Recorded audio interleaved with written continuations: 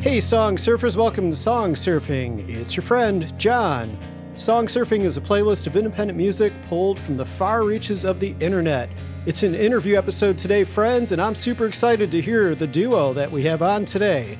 Skunkweed Juju is Brianna Bass and Kelsey Martis, homegrown singer-songwriters from Northwest Georgia and Northeast Louisiana, who weave airtight harmonies and deep-rooted stories over a rambling soundscape of light-pickin' and boom-chickin' guitar and banjo. Their second album, Think What's Next and Don't Cry, will be out November 18th. It was recorded live to tape in the Barn Loft at Star Home Place in Oak Ridge, Louisiana, with producer Tyler Key. We've heard Skunkweed Juju previously on Song Surfing, the first time being way back on episode 12, when we listened to the song Blood Harmony, which sounds like this. Slapping their feet on the old porch floor, every evening light while their daddy clothes closed. Ooh, them babies, they sure can sing when they put their heads together, got that blood harmony. Brianna and Kelsey, welcome to Song Surfing. Hey, John, thanks. Hey, John. So I've seen some of your posts on social media about the singles and the album. You go into a bit about what each song's about and the bigger themes of the album. So what's it all about? Maybe you want to start with the title? A lot of the songs that we have on the album were written during 2020 and beyond. Those few years of just quiet pause that got us to thinking about our pasts and the people in our elder generations that came before us and how they set us up on this journey that we're on now, and how that weaves into future stories that we're a part of, kind of the crossroads between where we've been and where we're going.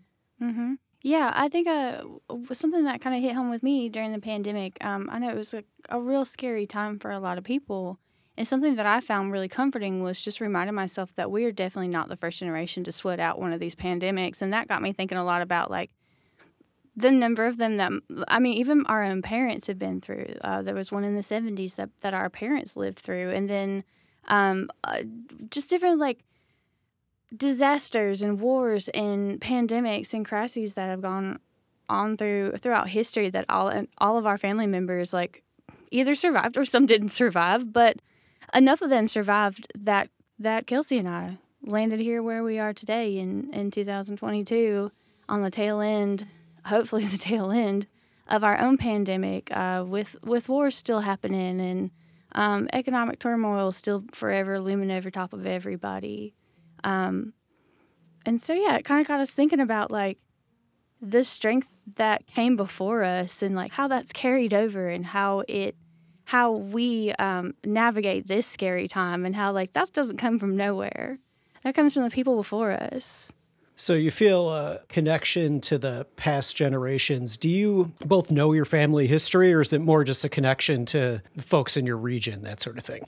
It depends, because one side of my family is super blessed to have some recorded history of where we came from and our indigenous roots in Louisiana. We're Chitimacha tribe by way of the Natchitoches tribe in Louisiana, but the other side of my family are just poor whites, so it's a luxury to have documentation sometimes in the South.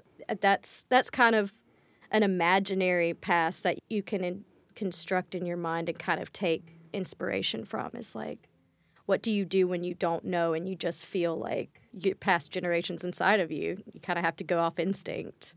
Yeah, and I think it can be both. I think for both of us, and I will speak for us on this, we pull a lot of that from what little family history we do know, and we both are blessed to be close to our families and have grandparents still around, and we both got to experience having grandparents, and I was really blessed to have great-grandparents still alive through a vast majority of my young childhood.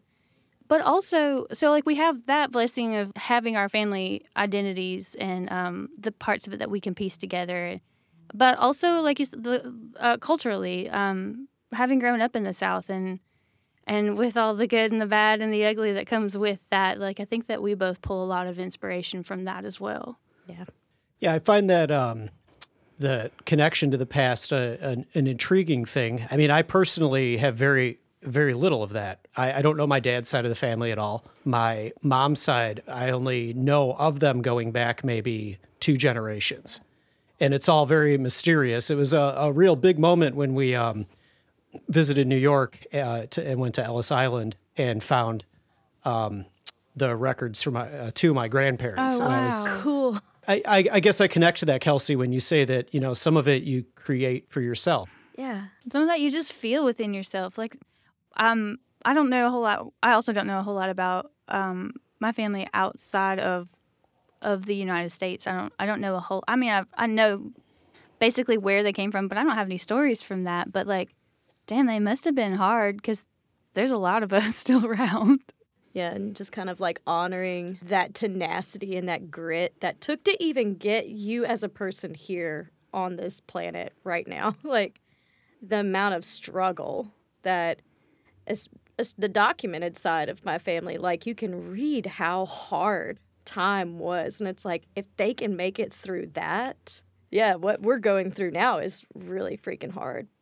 But like, I'm continually inspired by, like people that have kind of made it through, and the ones who didn't, that really tried hard, but they deserve to be honored too. So would you say all the songs on the album are related thematically?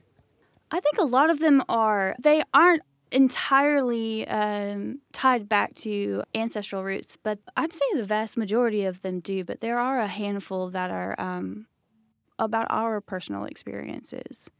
One of the songs that we're going to play here for you live, I wrote it for a buddy that isn't with us anymore. He, oh, no, forgive me, I do not know what the proper vernacular is, but he unalived himself in July of 2020, and he was a close friend, and I kind of wrestled through that song for many years, and I finally got it put together, and it didn't really fit the theme of what Kelsey and I had been working on, but there was like just this line of sadness of the things that we all wrestle to get through. And some way I was able to tie it back to like our families struggled, but they didn't all make it. And we're not all going to get through it.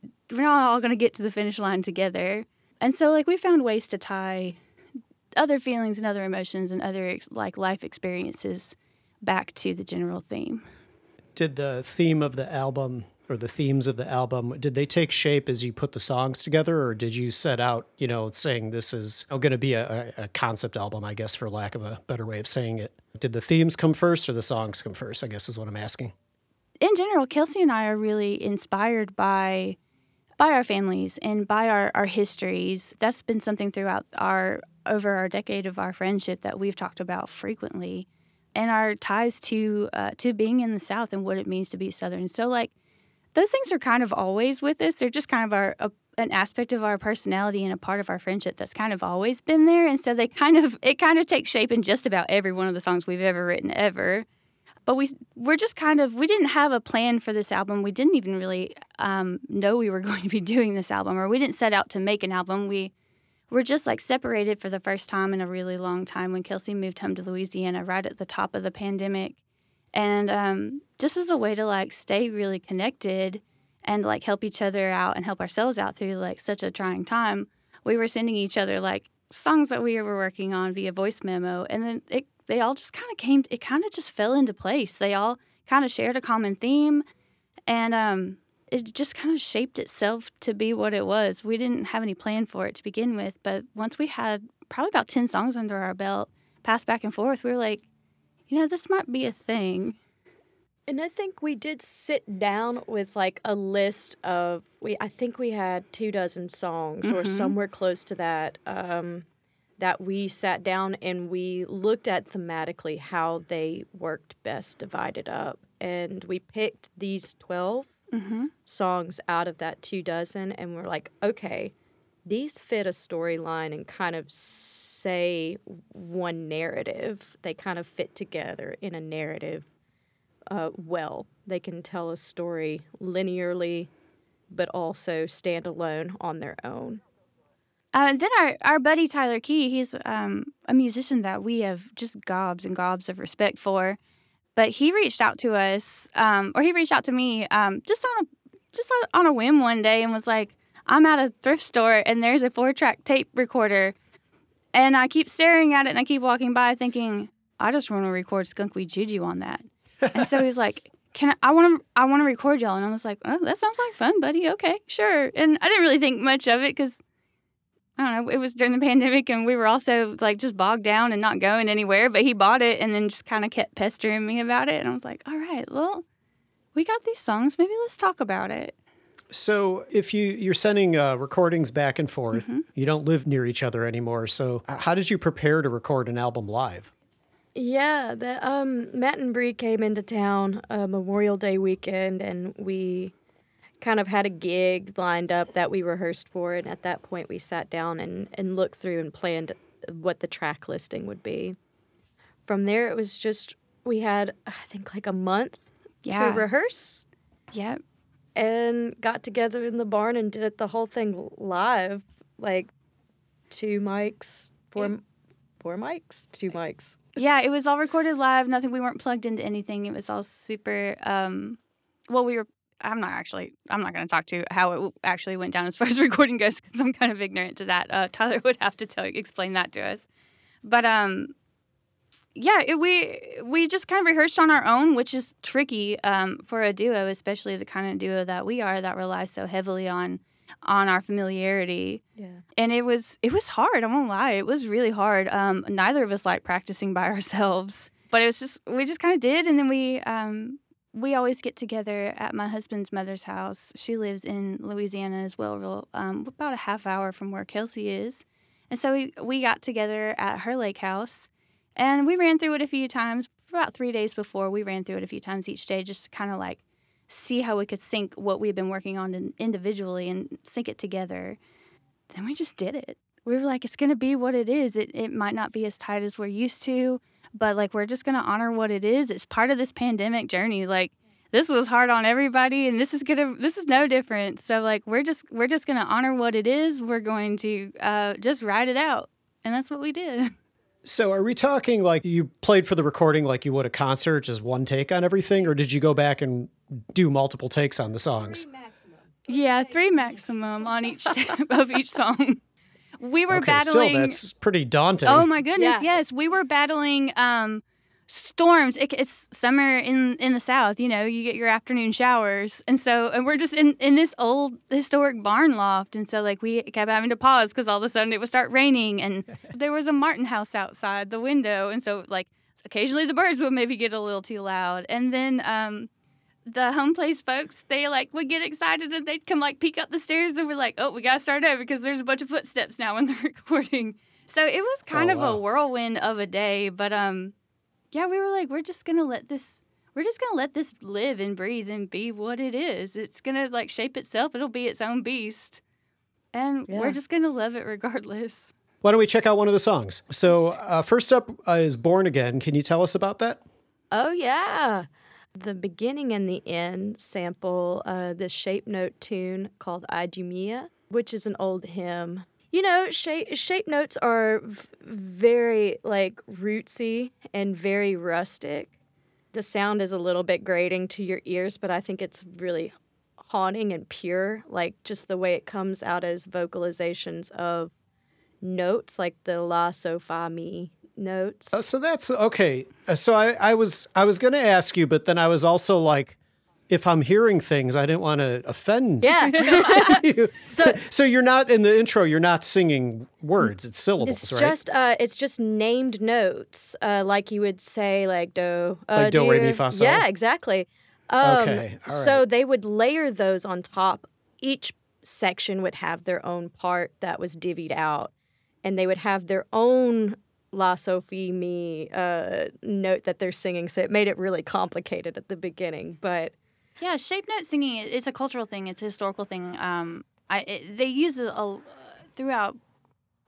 I mean, probably throughout the United States, but like there's a nice concentration of it in Appalachia, and it was how they taught music to like these mountaineers who probably have 30 miles between them and the next neighbor, but they would all go and get together on church every Sunday, and this is how they would teach them the hymns, and this is how they would teach them how to sing together as a congregation. And so you'd get 4-part harmonies, but what they were doing was teaching by rote. Like, they are handing out sheet music, but it doesn't look like it does today. Like, each note has a different shape. Some of them are circles, some are squares, some are triangle, and each shape has a corresponding vocal lib and a note that goes with it.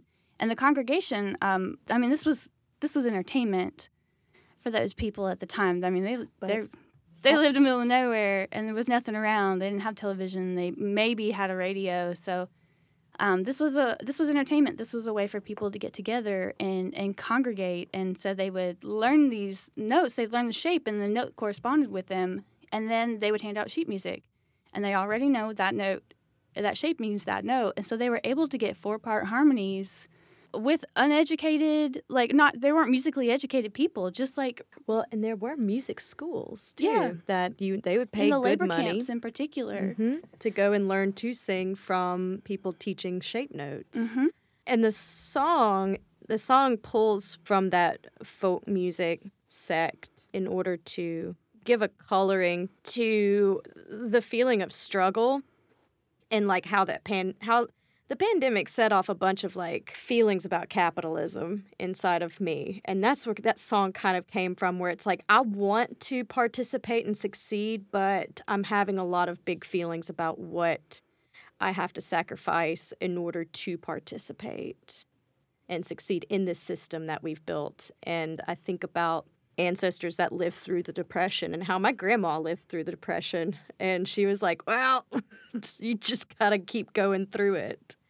And I'm like, all right, there's got to be some sort of spiritual that I create for myself, because I'm not a religious person, that helps me make it through this economic crisis and over to the other side.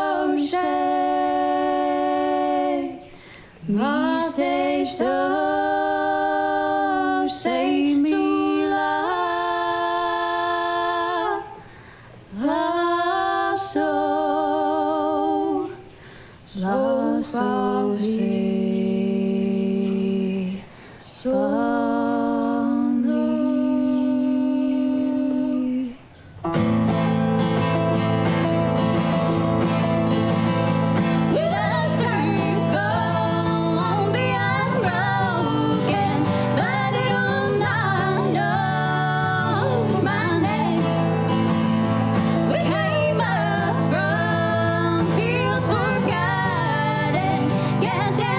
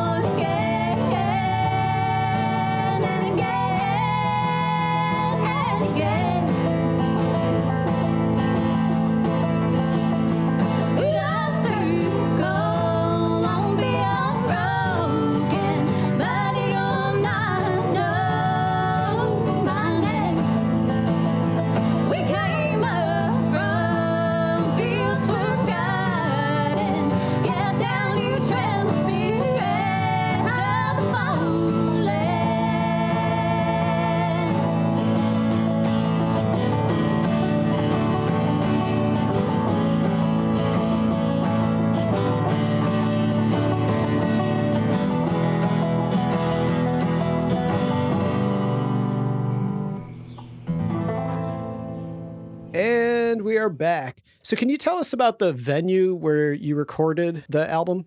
Oh, yeah, the Star Home Place. It's in Oak Ridge, Louisiana. Kelsey's going to be able to speak to that a little better than I am. She's real familiar with it. She's the one that lined up that venue. Originally, we did a photo shoot once in Lake Providence, Louisiana. They have a museum there, and they had an old sharecropper church. And that was ideally where we had hoped to land for this recording. We recorded over 4th of July weekend in their state park. And so they were like, yeah, our employees are going home to be with their families. And we're like, totally fair, totally fair. So Kelsey came in clutch and lined up the Star Home Place for us. I'll let her tell you about it. I was on the way out to a family reunion out in Oak Ridge, Louisiana. And I passed by this place that it just looked really interesting. And I scheduled a little tour to go through there because I saw they had a barn in the back. And I knew that we were looking for a barn to record in. And as a backup to the Cotton Museum, I was like, oh, I'm going to check out this place. And it's incredible. This man, Joe Cooper Rolfe, he has curated, he used to be an interior designer here in Atlanta. And he has curated all of these like really invaluable antiques, like priceless pieces of like farm implements and old furniture and these outhouses, not like a literal outhouse, but like outbuildings that have been moved from the area to his property in order to preserve those buildings. So it's like a historical preservation site in the middle of a cornfield. And it felt really inspiring, and it felt like the closest thing to the Louisiana Cotton Museum's church that they had on premises, something that was very, like, seasoned and deep. Something with its own history. Looking at some pictures of it. Yes. Oh, it's incredible. Yeah, this one picture here, it looks like you would, it's maybe a workshop. Yes. It looks like you're stepping back a century when you walk into that room. Absolutely. And it's all labeled, like, meticulously. I found a hide stretcher in there. He showed me a hide stretcher that my cousin had given to him from, like, my great-uncle Jimmy. Then he was like, is this your great-uncle Jimmy's? And I was like, it sure is. Wow. So it's a really sweet place.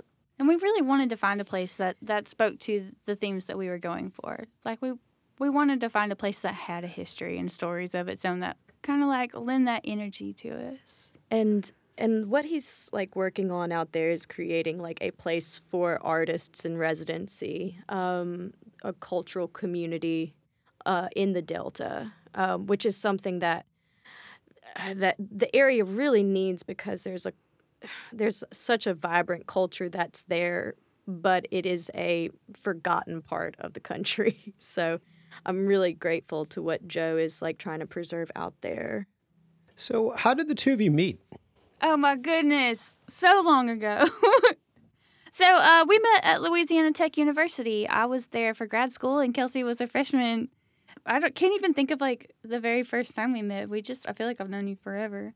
But we just, like, we just met and, like, instantly clicked and just kind of hit it off. And then all of a sudden people were, like, having trouble telling us apart, which is silly. We don't look anything alike, and we do have very different personalities. But, like, I don't know, we just kind of, like, became attached at the hip.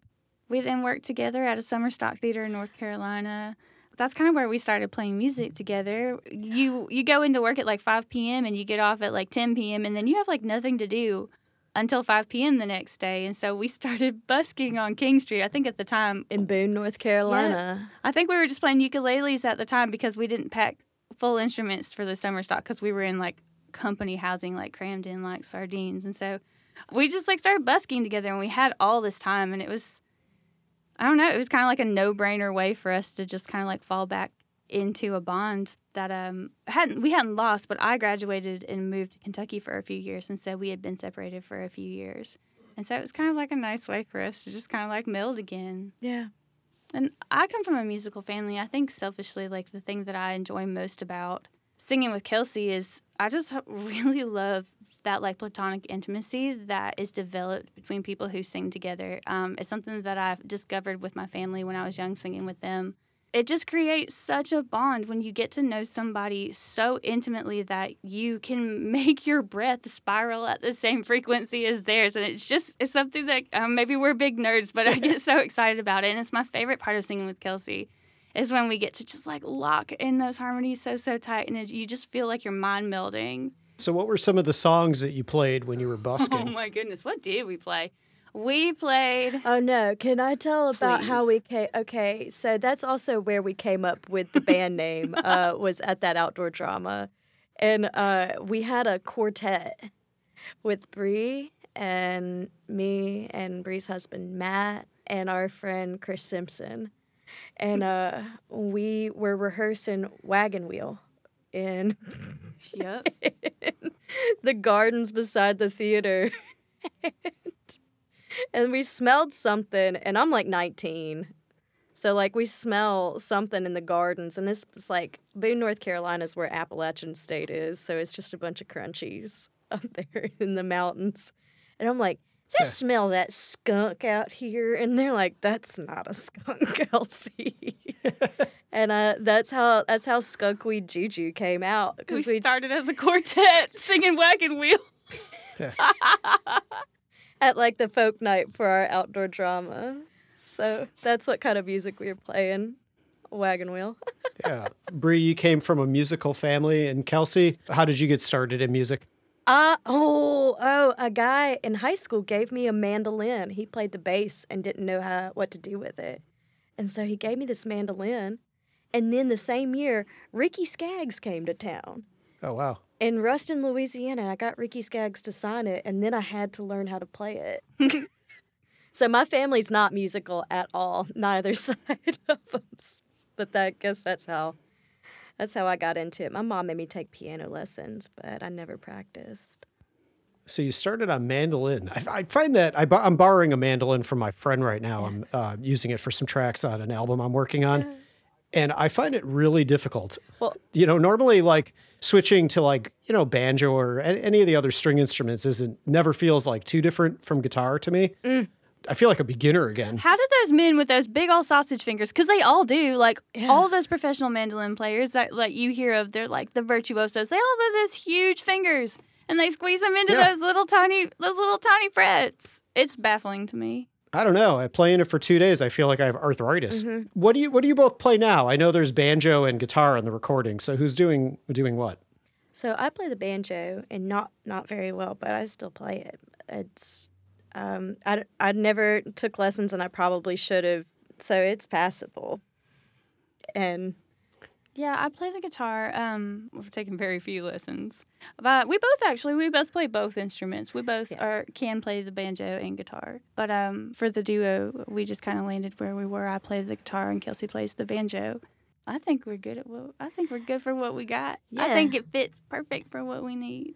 I think it depends on what your goal is, right, for the type of music you play. Absolutely. yeah.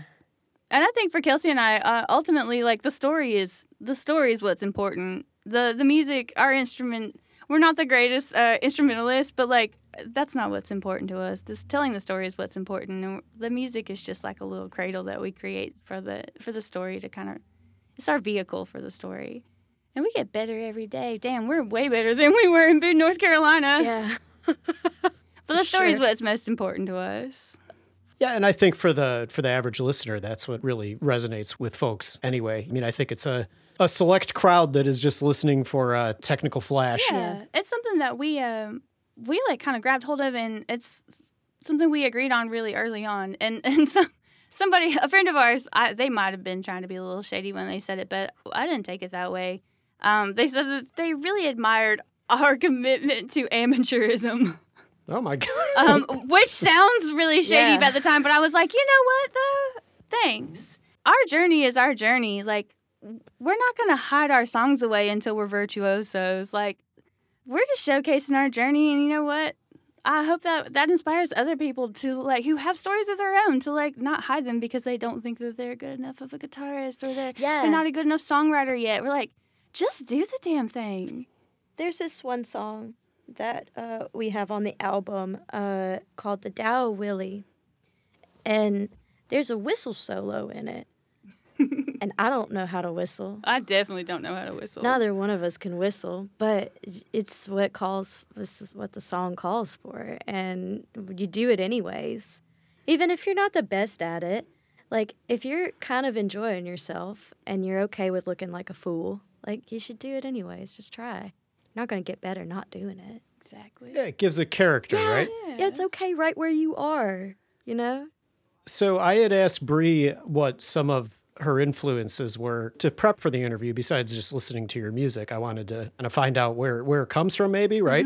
But you listen to those old recordings and there's definitely, you can find examples of really masterful virtuoso playing, but there's a lot of stuff that's just got real honesty and charm. And it's not doing anything technical, but it's something that's totally true to itself. That's really worth just as much. Absolutely. And those virtuosos all started somewhere. Like Ralph Stanley learned how to play the banjo from his mother, and she only played clawhammer. Like he learned how to play the banjo on the front porch with his mom. That's how I learned how to play the guitar with my dad and my granddad. Like everybody started somewhere. I bet there are recordings of Ralph Stanley. Oh, and I mean all of them. I just read a Ralph Stanley biography, so I'll use him as the example. But throughout their recording career, he just gets better and better. He picks up new styles. He meets like Scruggs and Flats, and he starts like picking up the three-finger style. They meet Bill Monroe, and they don't get along at first because Bill Monroe's like, "You're trying to steal my sound." And they're like, "No, we'll never be as good as you. I don't know why you don't like us." But like everybody starts somewhere. Like who knows? 10 years from now, we might be virtuosos. But like right now, we're not. We got stories to tell in the meantime. Well, you have to use that backhanded compliment as like a quote for the new album. I'm gonna get it tattooed on my body.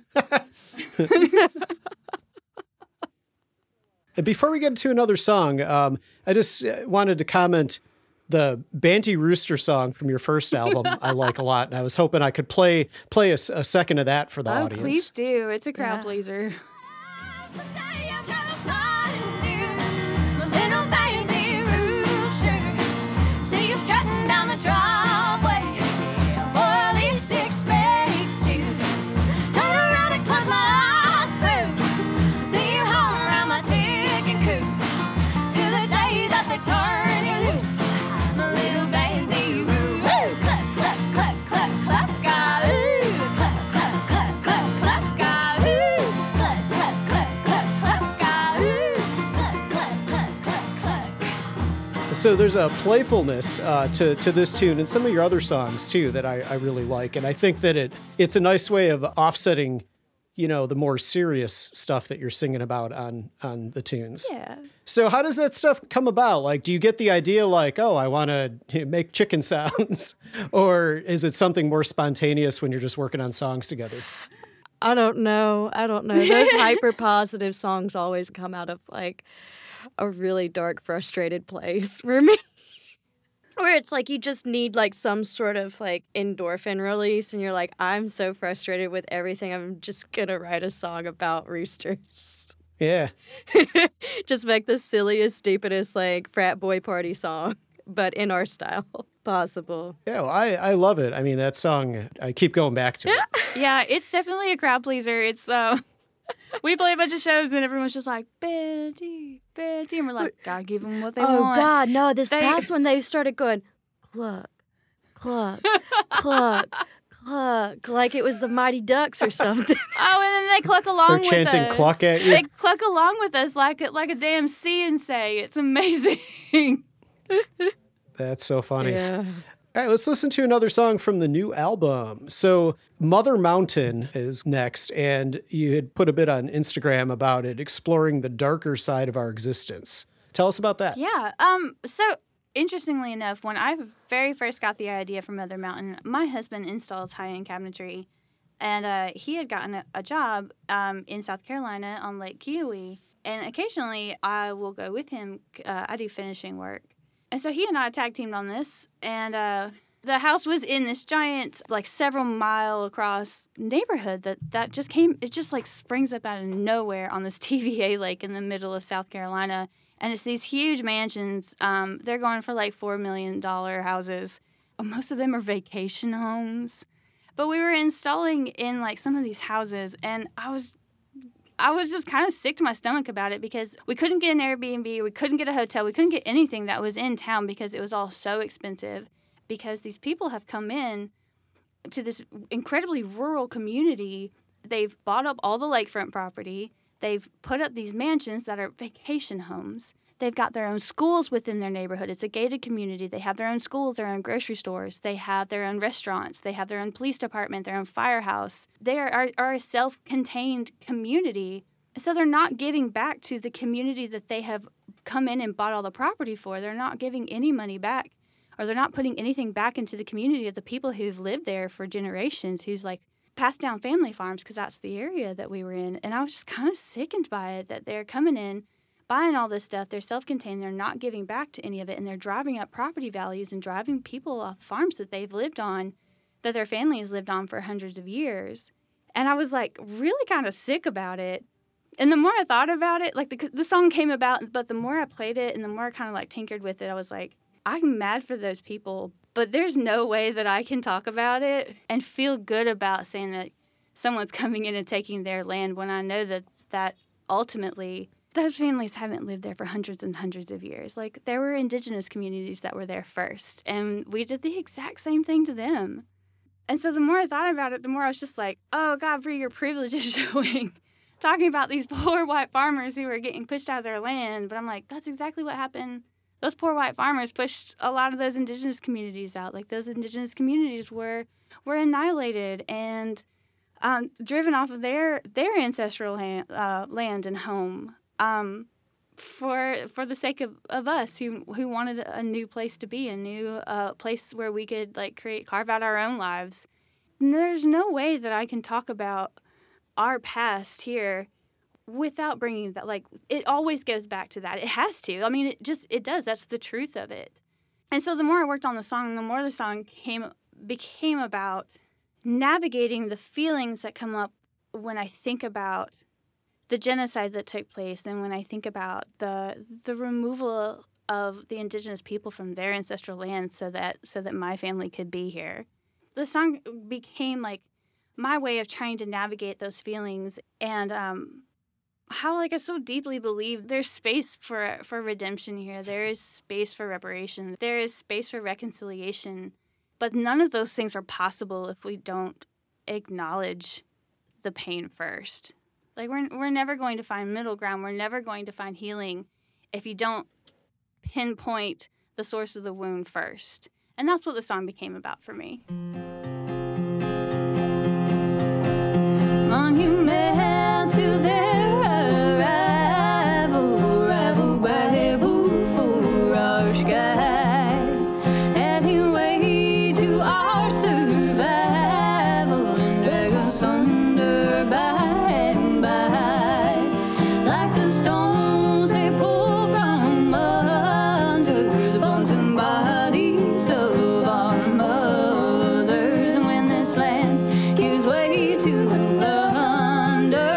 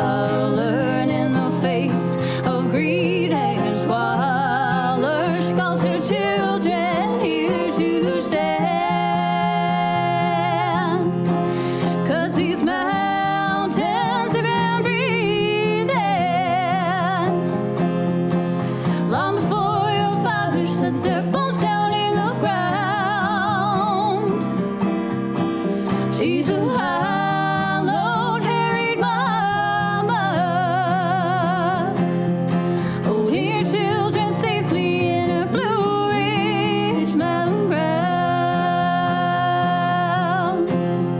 Oh, dear children safely in a Blue Ridge Mountain ground.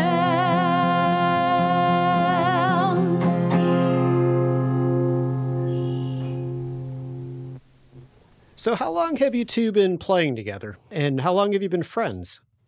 At least since 2009. Yeah. So that's 12, Been a while. 13 years. So what have you learned from each other, musical or otherwise? Oh my goodness, you don't have time. You're gonna have to have us back like at least 2 or 3 more times. Going to be a 2-part episode. I have learned that if you're trying to find a note, writing harmonies is pretty hard. Or it can be. Sometimes it's intuitive and sometimes you're just trying to like find the right note inside of your sinus space, your head space. I've learned from Bree that if you put your forehead on the other person's forehead and have them sing the note, and then you can like try and find it, and you'll find it faster if you connect foreheads and let their sound resonate through your cranium.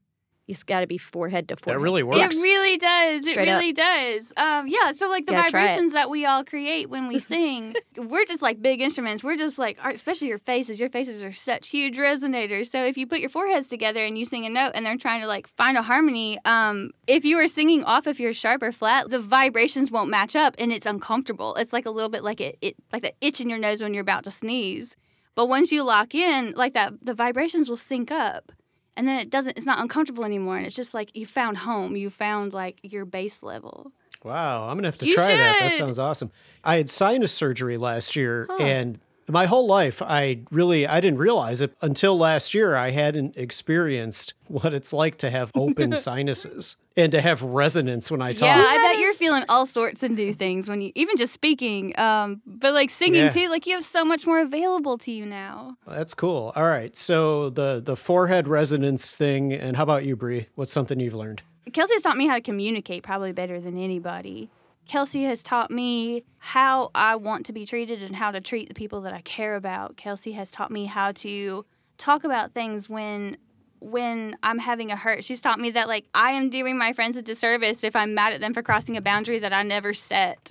Oh my gosh, Kelsey has taught me about grace. So many things, so much. This is 13 years of being together nearly every day. Just so much. So much. My goodness. Likewise. Let's get into another one of the recorded songs, and then you're going to play something live for us, right? Absolutely. Next up is the song Casey, and you had said about this, the title of the album is the last line of this track and puts a name to the feeling of staring down the future. Mm-hmm. Yeah. So one of the big realities of life is that you can feel really alive and dedicated and enamored to something and really want to just try and make it happen. And it feels really good to say like, yes, that's what I want to be the future. But in reality, you have to set your priorities in order to survive. Sometimes you have to let go of things that you can't commit as much energy to that you want to. So unfortunately, like having this creative partnership, while it means so much to me, I've realized like over the past year, like I may not have enough focus to commit to give Bree like the partnership that she deserves in order for me to make the life that I need to in Louisiana, with starting a business, with finding like a home and kind of creating a thing over there, taking care of my family because they're all getting older. And so like that last line was picked out after we came to a spot where we're like, okay, well, this is going to be the last album that we create together. It's a good album. It's a damn good album. And we're proud of it.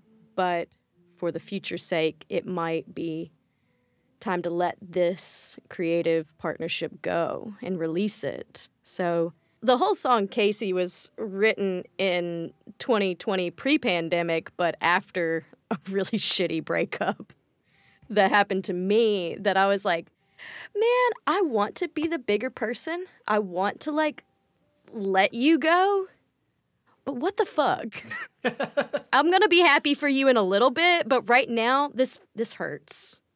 And I'm going to say, like, out loud how I'm feeling so that I can grieve it, so that I can open it up and dress it and not just, like, keep putting Band-Aids on it. That's what it feels like to let somebody go, to, like, do the whole grieving process. And when I left, I'm like, damn, that might be how my friend feels. Watching me leave and move 500 miles away after we've been living together for 5.5 years. Like, that might be what my partner feels like. And the song allowed me to be compassionate and empathetic in a way that I don't think I would have been if I never addressed those feelings, those ugly feelings that I was having about that breakup, you know? All right, there's a lot there. Yeah, I'd like to add. So I had a mentor once call me up out of the blue. I hadn't talked to her in years, and she called me up out of the blue and was like, "You're just on my heart, and then there's something I felt like I needed to tell you." I was like, "All right, KJ, what's up?" And so she was like, "Bree, you can have everything that you want in life, but not all at the same time." And that has stuck with me so hard. So when I first found out, when Kelsey and I first discussed her moving back home and not living here in Atlanta, like there was definitely a hole that I had to fill, and there was definitely a grieving process. And just like the way that we have grown and changed over the past 3 years, like our friendship is non-negotiable. Like it's rock solid, and it always will be. And the same way that Kelsey it wants to honor me and the things that I want and that I deserve, especially moving forward as a musician. If she's not able to give them, and to the degree that I need them, then the most compassionate thing to do is to cut it free. And in that same vein, the most compassionate thing I can do for my friend that needs this clean break, that needs this free start, is to provide that space for her as well. And I think Kelsey put it best when she mentioned it when we released the single. She put out a statement about it, about how this band and this whole experience, these last 5 years of making music together, it's a souvenir of our friendship. I love that you put it that way. It was such a beautiful way to put it. Because our friendship's going to go on, like that's not negotiable. But we have the souvenir now to look back on these 5 years and all these experiences that we've created together, and all this music that we've created together, these 2 albums, and man, the 20 plus songs that weren't recorded. Like we have this beautiful souvenir to look back on. And we're damn lucky for it. Oh my gosh, we're so damn lucky for it. And yeah, and there's going to be a grieving process there. Of course there is, but like we have each other through it. It's kind of a really, really beautiful thing. It's something I'm really grateful for. I'm really grateful that I have a friend that loves me enough to know what their capacity is to meet my needs. I mean, man, that's what friendship, that's what love's all about, you know? Like, damn it, I fucking found it. I found it in my best friend. We're gonna let this go. It's gonna be a beautiful goodbye. We have this album release show at the Earl, this venue we've always wanted to play with 2 of our very, very best friends, and it's just gonna be like the perfect bow to tie up the end of this journey together.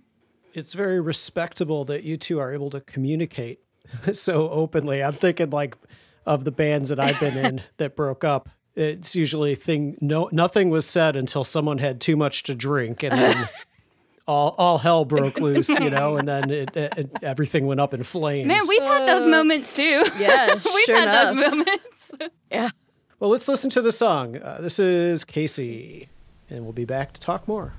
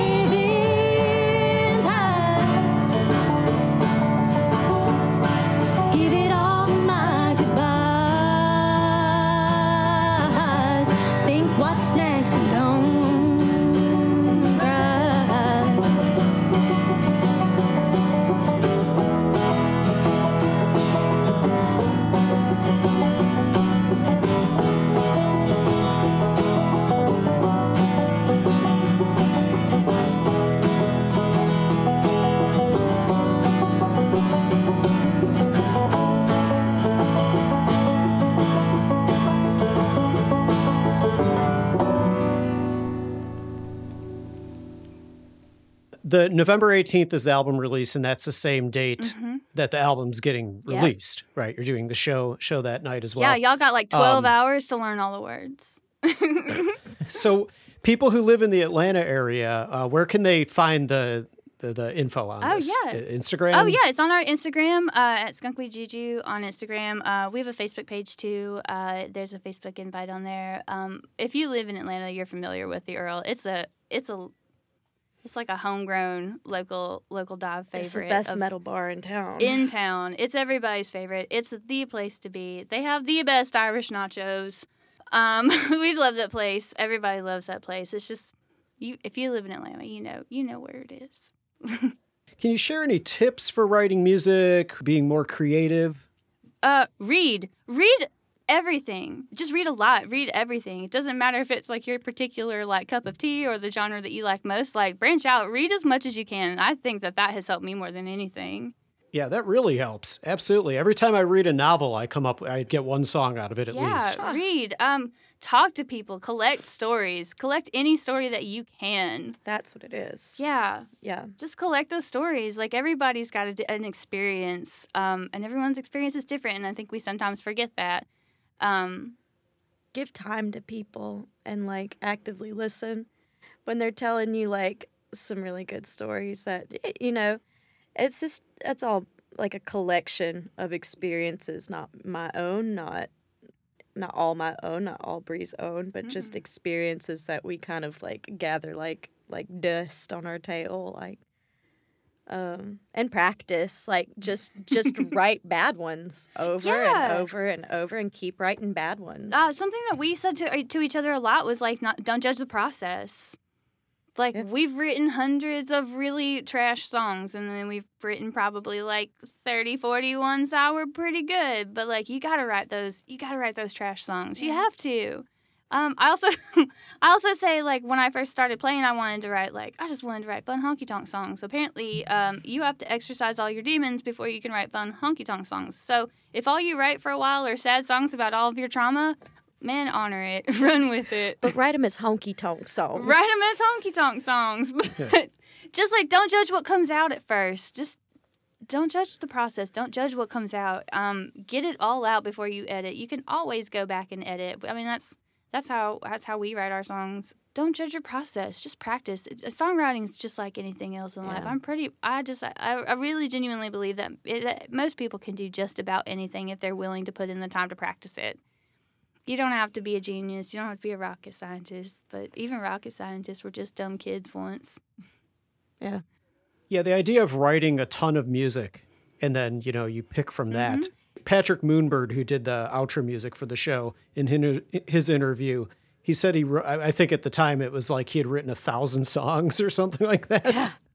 I believe it. But he's got a bunch of albums too. So it's, of course there has to be a ton of material and then there has to be a ton of ones that don't make the cut. But I think what, besides just the practice that you get, you also, will sometimes have little bits and pieces that you can poach for other songs, right? Take the chord progression from this one, or I really liked that line, so I'll use that here. That kind of fits. Yeah. And also, like, don't be a perfectionist. I think that, like, there's room for perfectionism and, like, putting a well-crafted thing out there, but sometimes you just have to be like, all right, just give it a shot and see if people like it the way it is. And sometimes people are like, damn, that's pretty good. And it's like, well, that was a 20-minute song.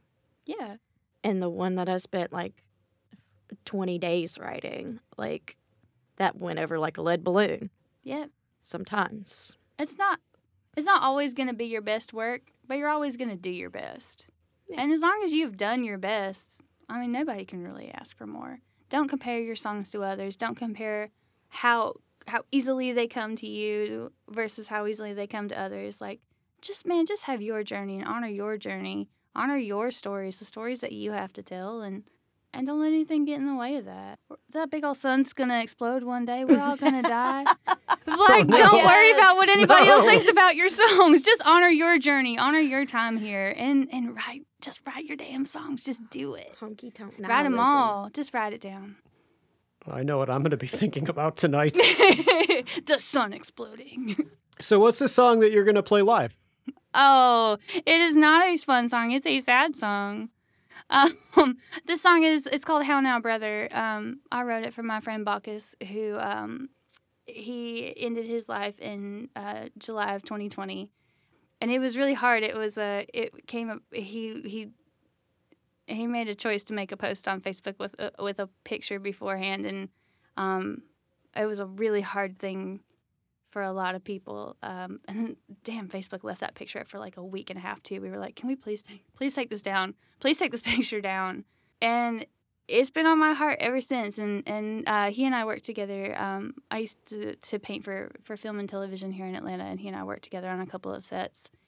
He was also a musician, and would play a lot at the beginning of the pandemic for free online, and was just a real just a real light, a real wonderful person, and cared so much about everybody. And I wanted to find a way to honor him. And man, I struggled through this song so many times. I couldn't get it to something that I thought he would like and be proud of. And so I put it away for a bit. This past February, I did a songwriting challenge recommended to me by a coworker of mine who also is a songwriter. It's called FAWM, F-A-W-M, and it's the February Songwriting Challenge. I cannot remember all of a sudden what FAWM stands for. Anyhow, the idea is to write 14 songs in the month of February, and it's just a forum of songwriters, and you like create prompts for people, or you're like, hey, I'm willing to collab. I have these skills, and I have this snippet of a song. Can somebody finish it? Pardon me. One of the prompts was to write a song that had to do with a body part. And I was just kind of like, I read the prompt and I was like, all right, I'll give it a try. And the song that I was writing for my friend Bacchus kept coming up. And that's where I got my chorus. Like, I finally finished the song in like 10 minutes thinking about a body part. So I came up with the line in the chorus is, how now, brother, by your hand. It was just a real random way for it to come about, but that's how the song ended up wanting to present itself and wanting to come out.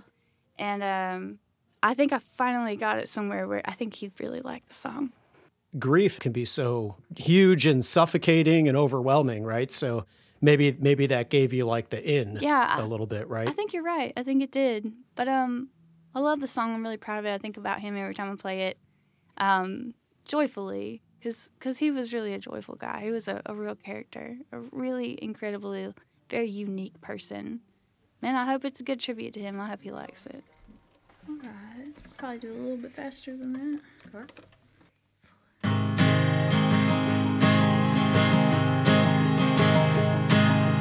Say it ain't so, brother, spinning in the breeze. Just a shadow of the man I knew out wrestling in the trees. Smoke between his fingers and his head between his knees. Tried to call you brother, would you answer, pretty please?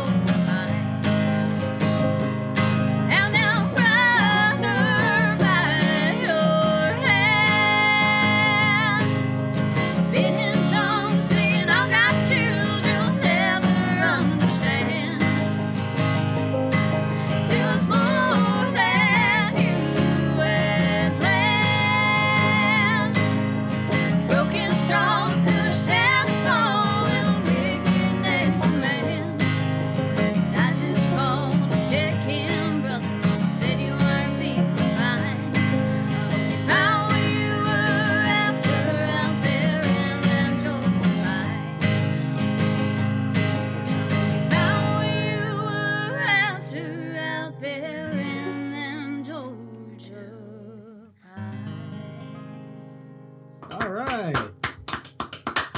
Awesome.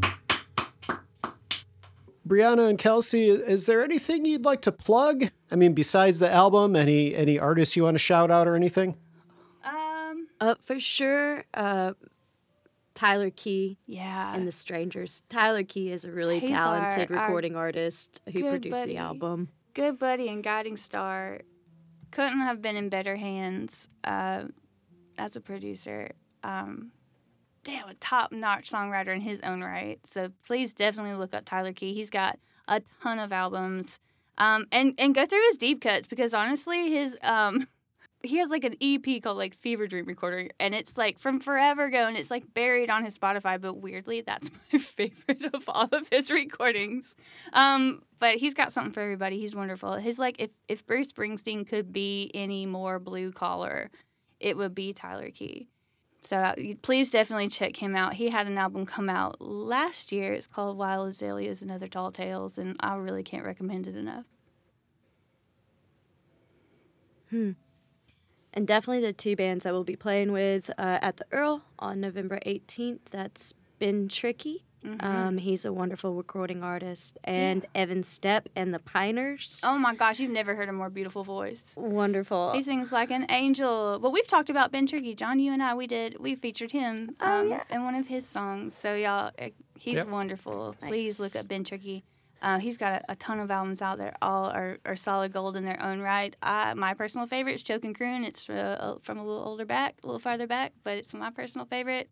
And Evan Stepp just had an album come out last year as well, and it is, oh gosh, it's so worth a spin. Please give it a whirl. So where can people find and follow you in your music?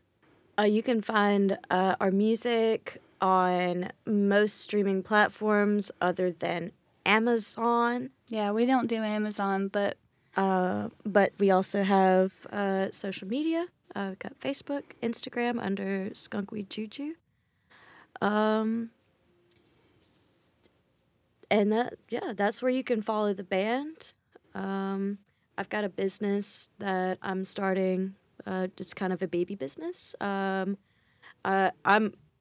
it's a precious baby business. It's so fascinating. I'm by trade a hide tanner, so I tan animal hides and do hide craft, sort of like in a folk craft way, but for modern consumers. So that is at Grand Feline, Felin, Wild X Domestic on Instagram, Facebook.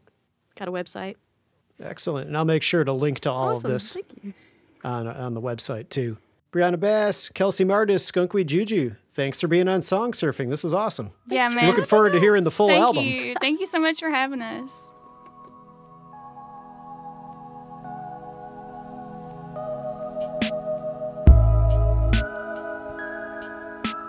All right, that music means it's time for me to say thanks for listening to Song Surfing.